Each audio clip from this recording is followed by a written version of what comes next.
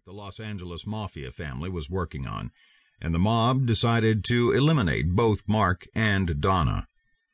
A spinning, tumbling car crash down a steep canyon followed. Mark was thrown clear, but Donna, trapped inside the twisted steel, was burned to death, and Mark couldn't help her.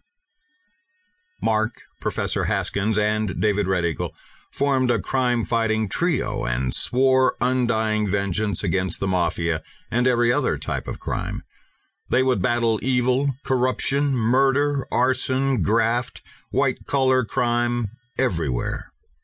Mark's first fight was with the mafia in Los Angeles, where he wiped out a huge heroin ring and scooped up hundreds of thousands of dollars from the criminals to stock the crime-fighting treasury. Mark had been in the battle against crime ever since. This was his 22nd gambit. He knew he could not live forever, just as he'd seen dozens of his friends in Nam go down to bullet, bomb, and even poisoned bamboo. He knew that someday he would be a fraction of a second too slow, or in the wrong place at the wrong time, and his own private war against crime would be over.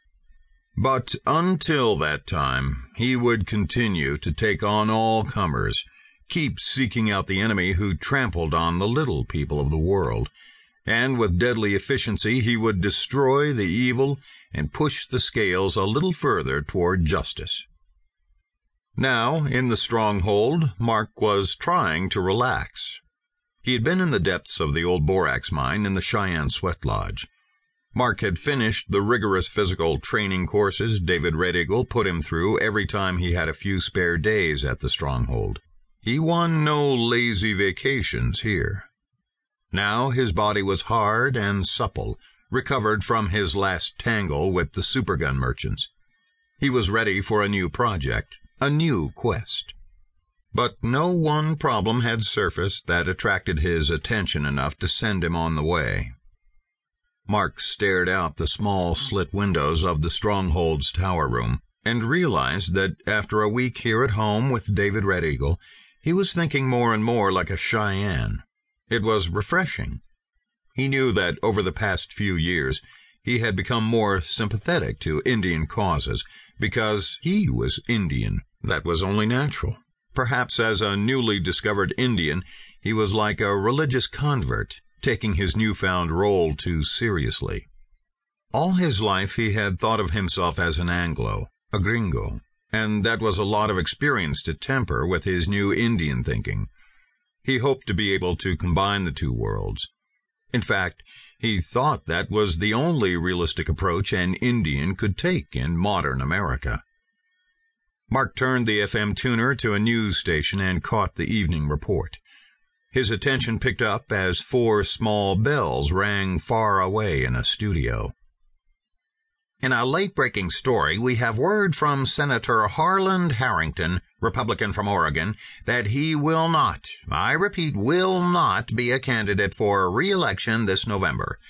Senator Harrington, as you may remember, was involved in a scandal 2 months ago when one of his Washington clerk typists, Arlene Day, accused him of keeping her on the public payroll at $17,000 a year solely to provide sexual favors for the senator, visiting dignitaries, and anyone else with whom the senator wished to gain favor.